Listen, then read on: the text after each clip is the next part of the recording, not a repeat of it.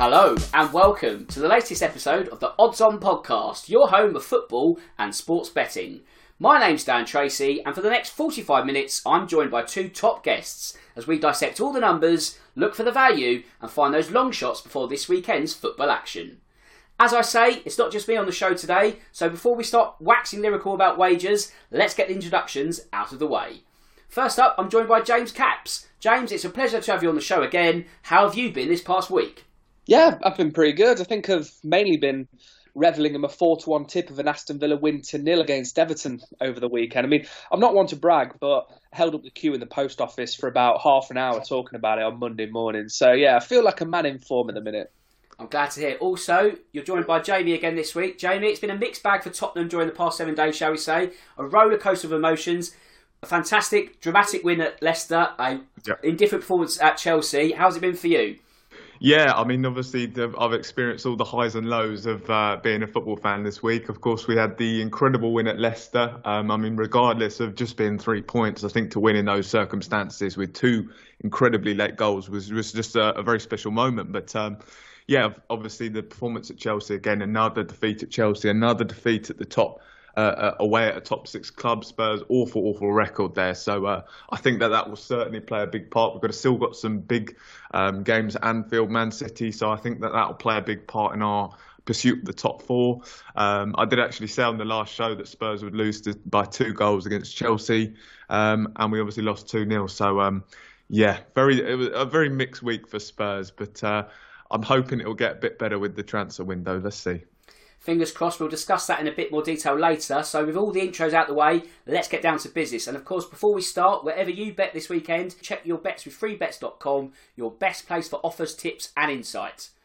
Right, it's time to look ahead to the weekend, and it's one with a more international flavour, shall we say, because although the Premier League has a winter break this week, the rest of the footballing world is very much in action, and that action will intensify in South America. So James, with Brazil and Argentina already earning their tickets to Qatar in the winter, there are 2 automatic qualification spots from South America still up for grabs. The question is, with 4 points separating 4th to 9th, who's taking your fancy at the moment? I mean, it's a tricky one to call, really, because the South American qualifying for the World Cup has played out in quite a similar fashion to the English Championship over here, really. Brazil and Argentina aside, everyone has largely been beating each other, which is kind of why the table is where it is now. I think it's summed up by the fact that 7 of the 10 sides going into the latest round of games, we all have negative goal differences. And a lot of sides are struggling for goals. There's a clutch of 4 or 5 teams averaging around 1 goal per game, which is hardly going to get you qualifying for major tournaments. So I think there's going to be a lot of nervy, a lot of cagey games coming up, and increasingly so as we get towards that final round of games in around March time. Now, Jamie, Ecuador are going to feel confident of getting themselves over the line. They're 3rd in the table at the time of recording, so there's matches to spare for them to drop the odd point here and there. However, This match day 15, they go up against Brazil, and that's going to be the trickiest task of all, because Brazil are unbeaten in this marathon, gruelling schedule, which is the Comedy Bowl qualifiers. So, could you see anything different happening this weekend? Could you see Ecuador getting at least a point? Because home advantage is important in South America. Yeah, no, I think that Brazil are just going to be too good. I think they are looking really good ahead of the World Cup. Of course, they've won 11 of their 13 qualifying matches. They have been really dominant. They've only conceded 4 goals during that period. But Ecuador are obviously quite an interesting one. They have they're undefeated in 3. They've won the last 2. They inflicted Chile's first defeat after following 3 straight wins for Chile. So they're obviously a side that are in form. Ecuador, they are also a side that have managed to score quite a lot of goals. They've scored 23 goals, which makes them the 2nd highest goal scorers in the South American qualifying. Brazil are top with 27. So I think it's a game where I would expect both teams to score. That would kind of be where I'd look to go for in that one. But for me, I definitely, if I was going for both teams to score, I'd definitely go with the Brazil win as well, because, as I said, they just look so strong at the moment. Neymar is bit, 2nd top scorer in qualifying. So I really see a Brazil win in that match. Okay, let's stay on the topic of Brazil now, because obviously there is a World Cup year on the horizon, that being in winter. I'm still not used to that. But, James, at the time of recording, Brazil are 6-1 joint favourites. Is that a fair price at the moment? Do you feel that's kind of value, or is it overpriced? What do you make of the South Americans going into this tournament? Well, Brazil rarely make a meal of World Cup qualifying, and I think their favouritism is largely a symptom of the fact that people just like backing Brazil. They usually have a half-decent team. They've got recognisable stars, so whether you're really into your football or you're not, they always make for a pretty attractive bet. But that said, I wouldn't be particularly interested in backing them. Look at their squads, and for Brazil, it's pretty average, really. Defensively, yeah, they're vastly experienced, but Thiago Silva, Dani Alves, well into their mid-30s. Alexandro isn't really a great fullback, let's face it. And going forward, there isn't a huge amount to go on. There is talent there, of course there is. I mean, Vinicius Junior is having a great season with Real Madrid. Antony at Ajax is destined for a big move soon, but Neymar's had his fitness issues over the last few years. I like Gabriel Jesus, but is he a World Cup winning number 9? I personally don't think so. And there also appears to be a bit of a lack of spark in midfield. I mean, their big guns are really sort of more destructive defensive midfield types, and I just think there's better bets out there. I like France again this time around. I think they're joint favourites alongside Brazil at around the sort of 6-1, 13-2 mark, and I think they're way ahead of Brazil in terms of their overall development as a side. They've just got that big game experience at the sharp end of major international tournaments. I think they're a much better bet than the Brazilians this time around. Well, I was going to mention France in my next question, so let's go to France now, because, Jamie, they won the World Cup in 2018. It's difficult to win a World Cup, but it's even trickier to defend it. So, as James has alluded to there, they are joint favourites, give or take, at 6-1 or 13-2. So a lot can change in a World Cup year. It's only, January now. It's going to be another 10 months until it takes place. Are France good value for 6-1? Are they right at joint favourites? Yeah, I think at the Euros they were in very mixed form, and actually I was slightly kind of expecting how they did. They obviously got knocked out. I think it was the last 16 in which they went out to Switzerland. I just think with that sort of squad, when you've got that many personalities, I think it can be very difficult, and there can always be that sort of clash. And there just seemed to be that just seemed to happen at the Euros for them. However, obviously at the Nations League, they won the Nations League, and they did look really revitalised. They've seemed to have added a number of players into that squad, where they've obviously got the key players like the Benzemas, the Griezmanns, Mbappe, Lloris. So they've got all those experienced players, but they've kind of added new players to that from their World Cup win. They've of course got Koundé, Tchouameni, who obviously having a fantastic season with Monaco, Upamecano, Theo Hernandez. So they've really added some new players into that side, younger players, but they've got that experience as well. So I do think they're a side that do look really revitalised now. I think they'll definitely have a better campaign than they did in the Euros. So yeah, I think they're a really good shout to go and win the competition in 2020 or this year. So they're surely got to be one of the favourites, but they have been dominant in their qualifying for the World Cup. They won 5 of the last 8 matches, and they've conceded just 3 goals. So yeah, I definitely think France will definitely be a threat at the World Cup for sure. Then again, James, there's always England, because as you said with Brazil, people within England will always lump money on England. So there's obviously the disappointment of that evening in July last year. There's also the World Cup semi-finals of 2018. Is 2022 the year for Gareth Southgate's men? And at 7-1, is that a good price? I mean, the answer is no for me, but that doesn't mean I won't be down the bookies sticking a few quid on it with it's coming home ringing in my ears. I mean, question marks will always be there with Southgate. Does he have the tactical nous to win several games against the bigger nations? I mean, with England, you think they probably could win the one-off game against a France, a Brazil or a Spain, but it's the next game against a big gun that I think they'll struggle with. And defensively at the Euros, they were wobbly against Germany, and it was backs against the wall against Italy for a good 75 minutes of the game, and neither Italy or Germany are particularly great sides for me. So, when the South American teams come to town and the other strong European nations, when they start to hit a bit of form, I think we'll just fall short again. Probably a quarter-final or semi-final job, I'm afraid. Now, Jamie, much will be made of the temperature out in Qatar. Much has been made of the temperature out in Qatar already. So could this play into the hands of the AFCON nations? Because they will have some experience, or perhaps better experience, of playing in more temperate climates. Could we finally see an African winner at the World Cup? I'm going to say right now, almost certainly no. I think if you look, yeah, pretty convicting answer. But yes. No, I do think it's very unlikely. I think if you look at kind of the standard of the African Cup of Nations at the moment, there hasn't really been a particular standout side. I mean, Cameroon currently look like the host nation, currently look the best placed if any African team was to win the World Cup, Cameroon probably look the best place. They've got the shortest odds at 200-1. Ghana and Ivory Coast are also short odds, but Ghana went out in the group stages. So I think the standard of African football, and you look at the African combinations, it's just been pretty low at the moment.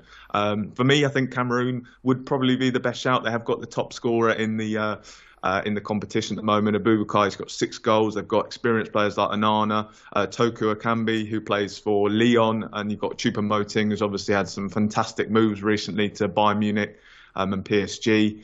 But actually, I think that the temperatures will play a factor in it. I think certain teams, maybe especially the European teams, will struggle in that, and I think you'll see maybe some upsets with some of the big European teams struggling with that. So actually, I'm kind of favouring some of the South American sides to really do well. I really like the look of Argentina. They've, of course, just won the Copa America.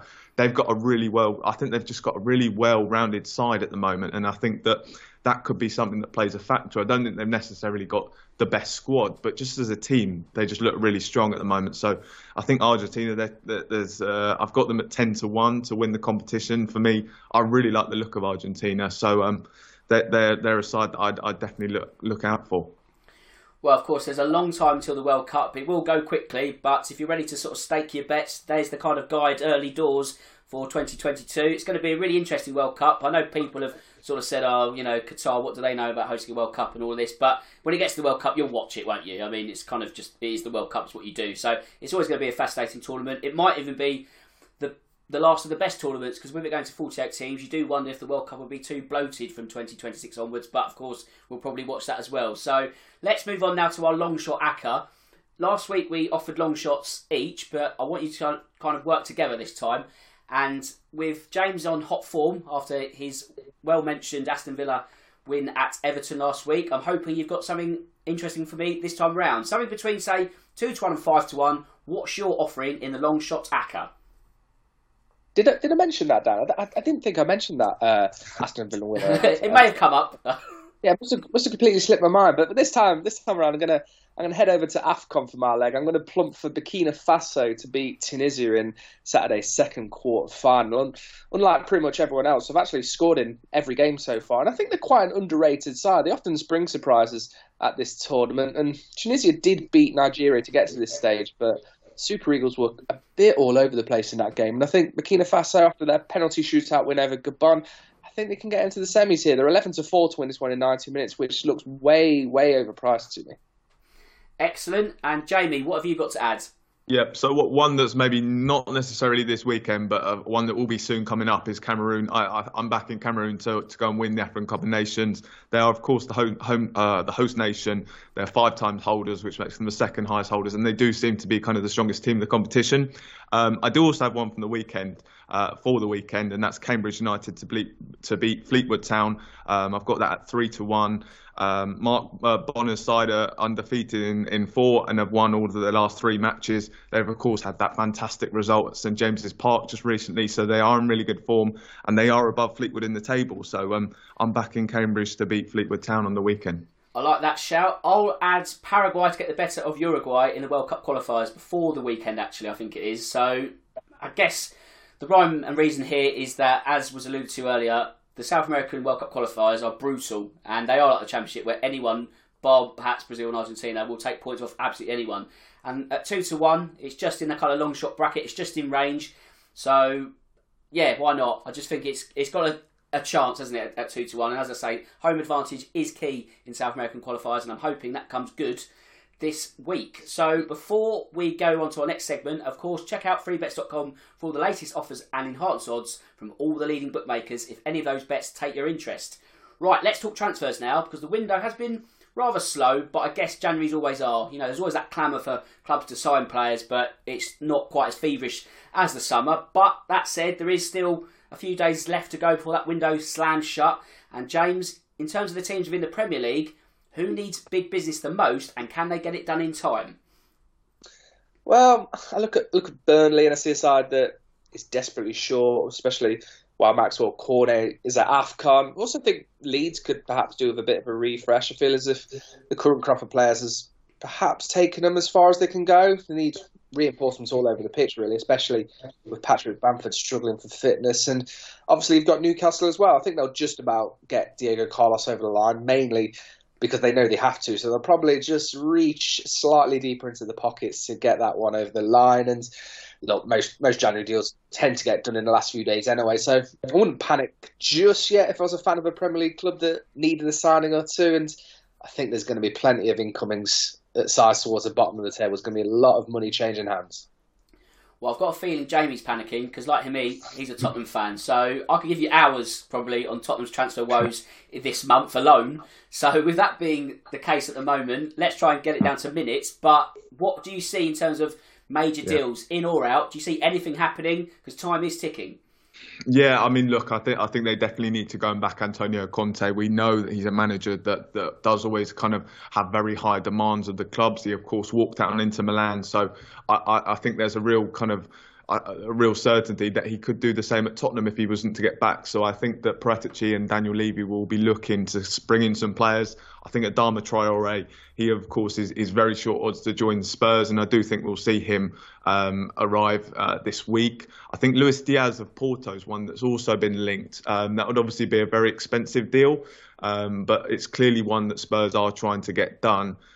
So I think that could potentially be another player that comes in. So I'm kind of expecting maybe 2 in at Spurs this week, maybe a third if we are able to get a central midfielder over the line as well. But also I think the important thing for Spurs will be to get players out the door as well. I think that you've got a number of players there that are kind of that aren't really in the fold, that have really been pushed aside by Conte. You've got Ndombele, Dele Alli and Giovanni Lo Celso, of course, all 3 big players, and all big players that are on huge wages. So Spurs definitely need to get them out the door. For me, I think Dele Alli going to Newcastle would be a good shout now, because it looks like Jesse Lingard's move to Newcastle looks to collapse. So I think they'll look for alternatives, and Dele Alli is an option that's going to be available. I think Spurs will make it fairly easy for him to get out the door. So I really fancy Dele Alli to join Newcastle as well. So that's definitely one that I can see getting done. Now, Jamie, I'll stove you very quickly, because Adama Traore has been linked constantly with a move to Tottenham. He's currently 1-20 on for that move to take place. As a betting man, would you place that bet knowing what Tottenham are capable of in terms of dragging their heels? Would you still be nervy with those odds?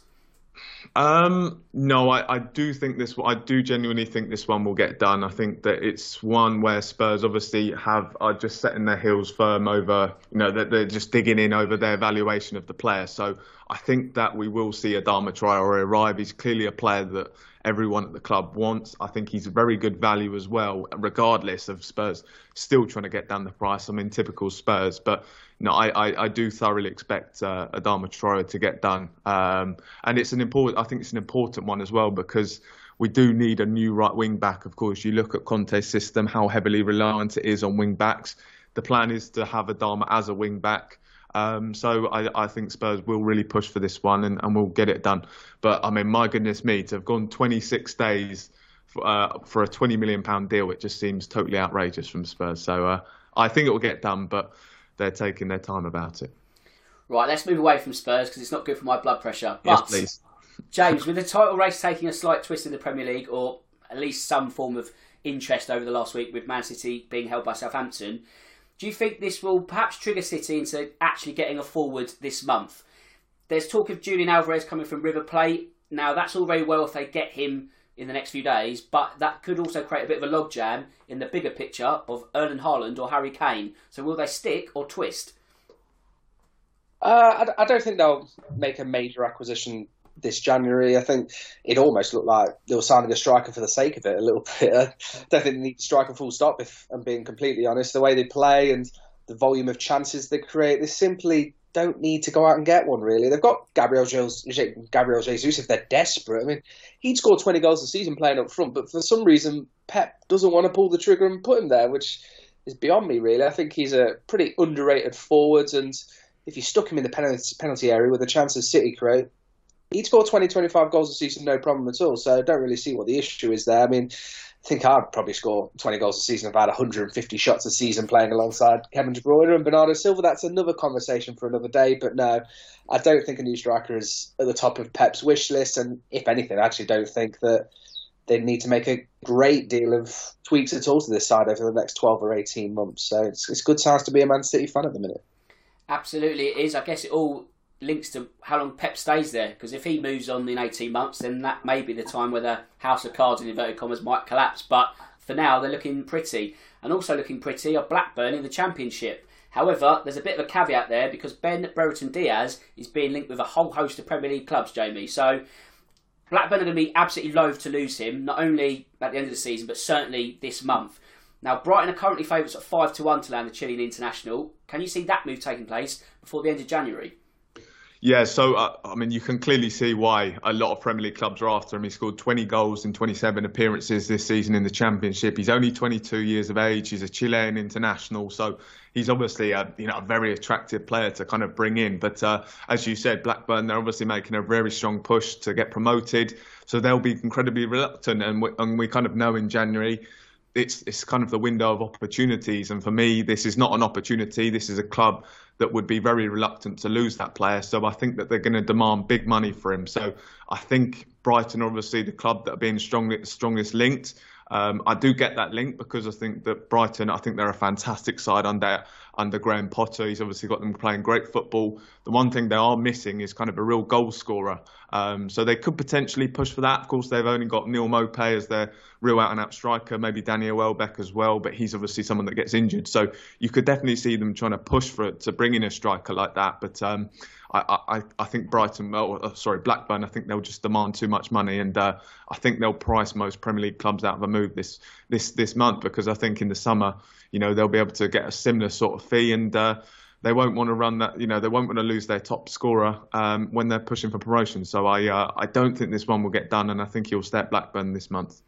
I guess for Blackburn, it's also stick or twist for them, because they can either cash in as much as they don't want to, or they could keep him, hopefully then get promoted, and then they kind of reap the rewards with the funds that come with promotion. So it's a real delicate balancing act for Blackburn at the moment, and we're going to mention them in a bit more detail later on as we dissect the sort of Championship race in terms of promotion, because that's really heating up. But before we do, let's focus on teams that are trying to avoid going to the Championship next season, because what would you know, James? Watford have sacked another manager, and the big question is, can Roy Hodgson get the Hornets out of another fine mess? Well, if anyone can get a side defensively robust again, then you've got to say that Roy Hodgson is probably the man, but he's got a huge amount of work on his hands, and the problem is for him that he needs to improve them straight away, really. There's 30 Premier League games without a clean sheet, which will always have you in a spot of bother, and they've got plenty of tough fixtures coming up as well, the likes of West Ham, Villa, Manchester United and Arsenal all around the corner, so they really need points from games coming up over the next week against Burnley or Brighton. If they don't, it could be curtains already for Roy.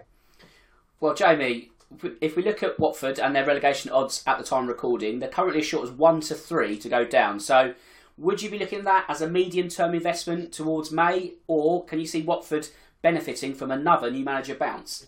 Yeah, so, I mean, for me personally, I do feel as though right now, I think Watford will be one of the sides that will go down. I think they are missing kind of that experience of players that know how to stay up in the Premier League, know the kind of experience of being in a relegation battle. And, as we said, they've got some very tough fixtures coming up. They've got to go to Old Trafford, the Etihad, Anfield, Selhurst, Stamford Bridge and St Mary's. So some really, really horrible games coming up as well. The one thing they do have going for them is, of course, their goal scorers. They've obviously got Emmanuel Dennis, who's having a fantastic season there. He's got 8 goals. You've got Josh King as well.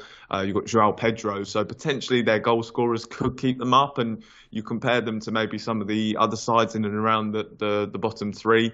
They've got the goal scorers there, but I just feel as though they don't have that experience of players who know how to stay in the Premier League. So for me, I really do think that Watford will go down this season. I can see that for sure. Now, if we look at the odds across that market, we spoke about Everton in quite a bit of detail last week. And James, at 5-1 to suffer their first ever Premier League relegation, could this be the value bet in the pack?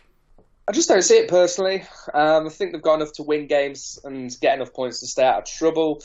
Brentford and Leeds, both around the 6-1 mark, and I think they're much better value for me. Both sides prone to poor runs of form, and I think Newcastle and Norwich will probably be targeting those two sides as ones that they think they can probably drag into a dogfight over the next month or two, rather than an Everton side that, yes, they're going through a tough spell, but we can't deny the quality they've got at the top end of the pitch. The likes of Richarlison, Dominic Calvert-Lewin, they'll all score goals and they'll win games, and they'll probably just about heave themselves further up the table. They probably will, but their next managerial appointment is going to be massively important. It's always massively important when you know your manager, but when you consider Everton, the name at the top of the list now is Vitor Pereira. Sacked as Fenerbahce boss at the end of last year. A move to Everton would be somewhat upwardly mobile, shall we say, and then you think, okay, well, no Premier League experience is not something that can automatically say he's going to do a bad job.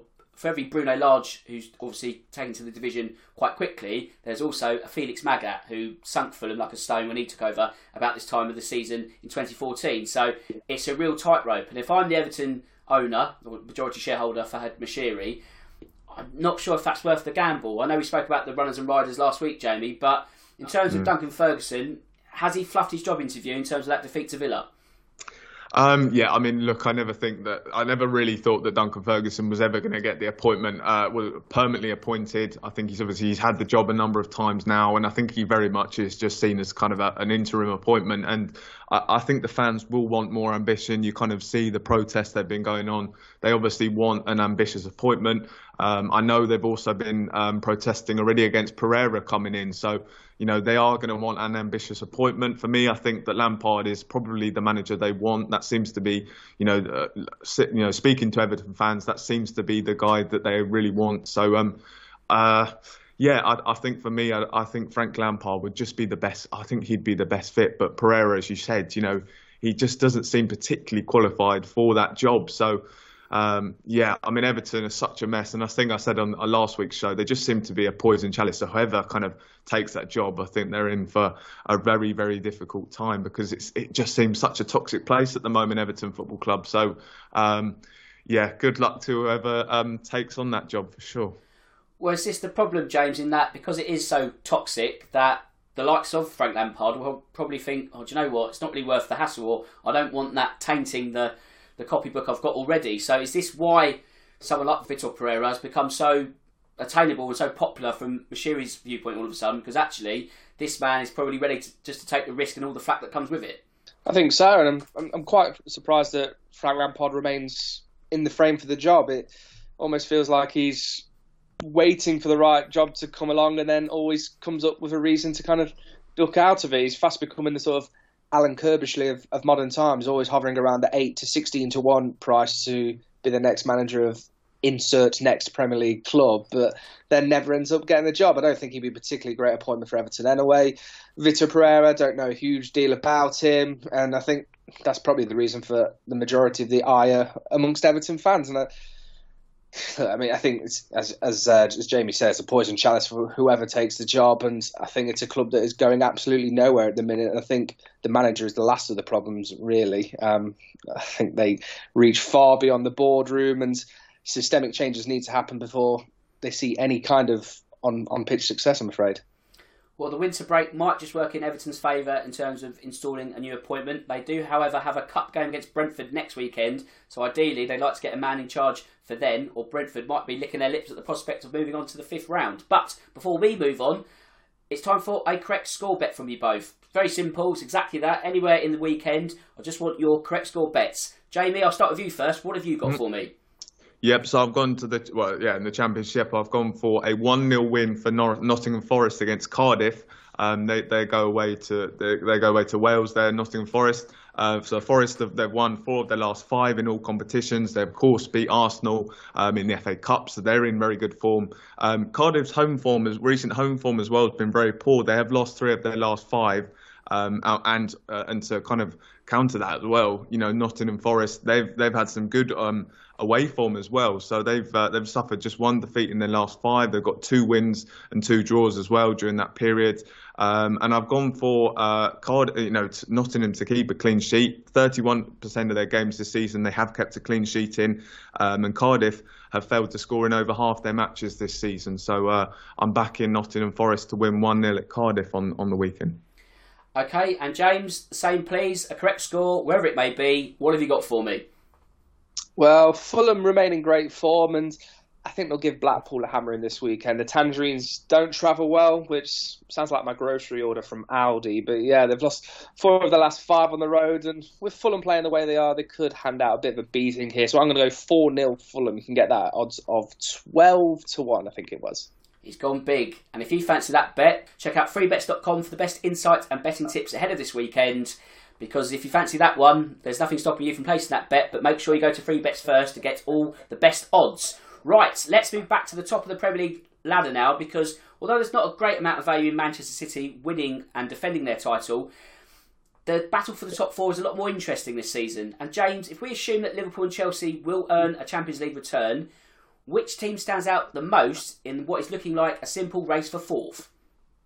I think it'll be Manchester United. They've got a really nice run of fixtures during February, so they can open a gap up between themselves and the chasing pack over the next 4 or 5 weeks. And they've probably got the depth in terms of forward options when you compare them to the likes of Arsenal, who, for all intents and purposes, have stopped scoring at all recently, and Tottenham, who will have to make do without Son until at least March. And look, United really should have been streets ahead by now, but the tide is just starting to turn in their favour a little bit now. That last-minute win over West Ham last week is going to do wonders for their confidence, and momentum's a big thing in football, and I think they'll just go on a little bit of a run now over the next 5-6 games.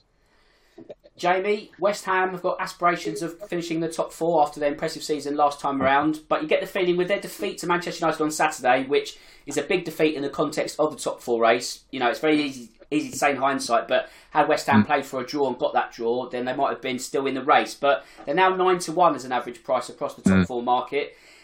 Is that about fair? I mean, would you even be inclined to place that bet, or West Ham kind of has the bubble burst, shall we say? I think West Ham, they do look to be kind of running out of steam a bit. I think if you look at Arsenal, Spurs and Manchester United, I do think they are much better placed to kind of get that final fourth place spot than West Ham. Of course, they will have that distraction coming up soon of being in the Europa League as well, and so that will further stretch their squad. So, and then you look at Spurs and Arsenal again; they won't have that distraction. So, I think the teams above them will just have a bit too much on them. I think they are starting to run out of steam, as I said. And then again, Spurs and Arsenal, they both have games in hand over them. I think Arsenal are level points with West Ham, and Spurs are just a point behind with 3 games in hand. So I think it's going to be very, very difficult to see West Ham finishing in the top 4 this season. So that's not one that I'd look to go for, to be honest. Now, James, you mentioned Manchester United. Tottenham are at the same price, but I think that's Tottenham with games in hand, and I think the adage is you'd always rather have points on the board. Is the next week going to dictate where Tottenham really do finish? Because they're kind of in the hunt somehow because of Conte doing miracles with a squad which is not really fit for purpose. So if you extrapolate that squad for another 15, 16 games and more, has that got enough steam in it, or will Man United go clear? I mean, I do think Man United will go clear, largely thanks to a really, really easy run of games during February. But Tottenham's destiny is in their hands. I think the next 4 or 5 days are pretty crucial in terms of bringing bodies in. I think Adama Traore would potentially be a game changer. We saw what Antonio Conte did with Victor Moses when he was at Chelsea, and I think Traore is the absolute perfect fit for that right wing-back position. I don't think Matt Doherty is the answer. Emerson Royale hasn't really convinced. I think he's more a defensive-minded sort of player. So Tottenham need to get the bodies in to really be competitive over the next stretch of the season, but at least they don't have to focus on European football. That's what they have over Manchester United, who of course got Atletico Madrid in the last 16 of the Champions League and potentially beyond that. So they'll perhaps look to make some marginal gains that way, but I think over the course of the last 17, 18 games, I think Manchester United will just be that little bit too strong for them. And Jamie, if we go back to West Ham, or a market which might be more relevant to them, it's the without Big Six market. And although West Ham might be top of the list at the moment, I'm more interested in Wolves. They're 10-3 at the moment to finish as the best of the non-Big Six teams. So that doesn't mean they have to finish in the top 6. There might be someone who falls out of that, but the best of the rest, shall we say. Could they do that? I mean, they've been really impressive this season under Bruno Lage. I think they started somewhat fairly slow. They were struggling for goals, but now they've kind of really hit form, and they do just have a really nicely settled side. I mean, you look at their central midfield options, they've got that brilliant partnership of Neves and Moutinho. You, of course, look at their wing-backs as well. Nelson Semedo just kind of seems to be finally have found his feet in England. So they do look like a really good shout, actually. And, of course, they will have players coming back from injury. They've got so much attacking talent up front as well. You've got the likes of Daniel Podence. You've got Raul Jimenez.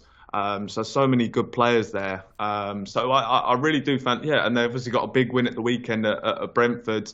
even with 10 men. So I think that they're definitely a very good shout. I definitely fancy them to finish above West Ham. I think they've got a great chance of that. And again, they're a side that just don't have that European football, and West Ham do. And I really think that that's going to stretch West Ham's squad. So I definitely can see that, them finishing the best of the rest for sure. James, talking of Brentford, what odds would you have given me last week on Drone Stops play? Considering how bonkers the Premier League has been over the last few years, I don't give me very good odds, to be honest. But it's one of those things that it does happen every so often. I don't know who. I always wonder who owns the drone. What happens in the aftermath? Do the Premier League send like a SWAT team to try and find out who owns the drone and where they live? And is there any repercussions for the person who was operating the drone? So many questions, not enough time. You're right, there's not enough time. So let's move on, because there's no Premier League action this week, but there is plenty of Championship action. So although Fulham are heavy favourites to return back to the Premier League at the first time of asking and continue that yo-yo streak that they're in, the race for the other automatic promotion spot is wide open. So James, I mentioned Blackburn a few minutes ago. Can they go all the way and get second and land what would be, at the start of the season, a really unlikely promotion? Or will they run out of steam in the end? Does a lot of that depend on Brereton Diaz? Well, short answer to that question is yes, but I think we'll find out a lot about their sort of overall credentials over the next few weeks, as they have a particularly tough run of games to face Forest, Queen's Park Rangers and West Brom during a very busy February. But you contrast that with Bournemouth, who played Barnsley, Birmingham and Blackpool, so that really should be 9 points for the Cherries. But Scott Parker's side have been making a right old mess of it in recent weeks, and it's testing times for Parker as well. He's had a pretty easy time of it as a Championship boss over the sort of year and a half he's been a manager at that level, and he's clearly struggling to get his side out of this rut they're currently in. And if it carries on any longer, he could be under some real pressure down on the south coast. It's going to go down to the wire either way, but I can't see QPR or West Brom bridging the gap. I think they're just not consistent enough, so it's certainly one of Brereton Diaz FC or Bournemouth for sure. I mean, Blackburn played Middlesbrough on Monday, just gone, and they won 1-0, but they had 31% possession in what was a rather agricultural game, shall we say. It was a bit one for the purists, shall we say, James. So is this Blackburn going to be the archetypal team of getting promoted if they do get promoted, and then really struggling in the Premier League because their style of football is not cut out for the top flight? I actually don't think that they do too badly. Of course, there's a lot of moving parts that have to happen for them to thrive in the Premier League, but I think that kind of pragmatic style of football serves teams generally pretty well. I mean, it usually goes one of two ways with teams that like to play good possession football. We saw West Brom under the Blackburn manager, Tony Mowbray, 10 years ago, play good, attractive football on their way to getting promoted back to the Premier League, but they got chewed up and spat out the following season. But then you've got Brentford, who also play good football, and they're, by all intents and purposes, doing pretty well. So I think there's a lot more to it than style of play. It also depends on how much the Blackburn owners are willing to spend on the squad should they get promoted. And of course, even in the short term, it's whether or not they stick or twist on Brereton Diaz. Do they want to sell and cash in, or do they want to stick with him and try and stick the course? Now, Jamie, if it's not to be Blackburn, as we know, there's a cluster of teams waiting to capitalise on their misfortune. One of those is QPR, but after a goalless draw home to Swansea on Tuesday night, will they feel that's 2 points dropped in that race for second? Yeah, I mean, for sure, drawing a match like that. But however, they have been in very good form recently. They have won 4 of their last 5 regardless of that. So they are obviously the real informed side at the moment. Fulham obviously aside. Bournemouth, as James said, they've really been on a very strange run recently. They've lost 3 of the last 5, including the last 2. So they're a side that certainly seem to be slipping up. So I think QPR will really fancy their chances now of catching them. So if I was to kind of say, if it wasn't Blackburn to go up, then I actually really fancy QPR. I think they're having a very good season as well, regardless. So for me, my bet would probably be with QPR to take that second spot off Blackburn if Blackburn do slip up. Yeah, I'm going to go with Blackburn. I think also Fulham-Blackburn on March the 5th is going to be a key tie. Whether that's a 6-pointer by the time they actually meet because of Blackburn's tough February remains to be seen. But that could be integral in terms of that race for promotion spots, both first and second. But our final bit of business is the odds-on threefold. It's exactly that. Now we're going to pick 3 odds-on picks for the weekend. Let's go to the Championship, I think. So I'll start with Jamie this time. What have you got for me from an odds-on bet? Let's go over 1.5, no higher than evens. What have you got? Yep. So I'm actually going to stick with QPR. I'm fancying them to beat Reading. I'm going. They've won four. As I said, they've won 4 of the last 5. They're undefeated in that run of games. Reading, they are on a poor run of form at the moment. They're 21st in the Championship. They've lost 4 of their last 5. So I've got QPR to beat Reading at 8-15. Okay, and James, what are you throwing my way? I'm going to go for a Sheffield United win at Peterborough, which is just on the right side of even money. I think it was 8-7 when I looked before we jumped on. But yeah, they beat Posh 6-2 at home in the reverse fixture. And they also had a good victory over Luton last time out. It's just 1 win in 12, though, for Peterborough. So they're in prime relegation form, and I just can't see them getting out of that this weekend. Okay, in that case, I'll add to the mix. I'll go Bournemouth to win away at Barnsley. Barnsley struggling at the foot of the Championship table. Bournemouth need to hunt down Blackburn. I think this is the perfect occasion for that. I just feel that, Bournemouth will have too much in their hope for promotion. So yeah, I'm going to add that to the mix. So let's just recap. We've got QPR to get the better of Reading, Sheffield United to get the better of Portsmouth, and Bournemouth to get the better of Barnsley this weekend. So if you fancy that trio and you want to put your money where your mouth is, of course, before you do, visit Free Bets, because that is where you're going to get all the odds, insights and tips for all your betting activity across the weekends. And before we wrap up, I need to do the show's admin because we've hit full time. So James, thanks for joining me this afternoon. I hope you enjoyed that one. Of course. Thank you, Dan. And Jamie, thanks for your time and sharing your betting insights with me. No, my pleasure. Thanks for having me, Dan. Not a problem. So cheers, guys, and also to the listeners out there. And with that said, it just leaves me to say that my name's Dan Tracy. This is the Odds On Podcast. And until next time, goodbye.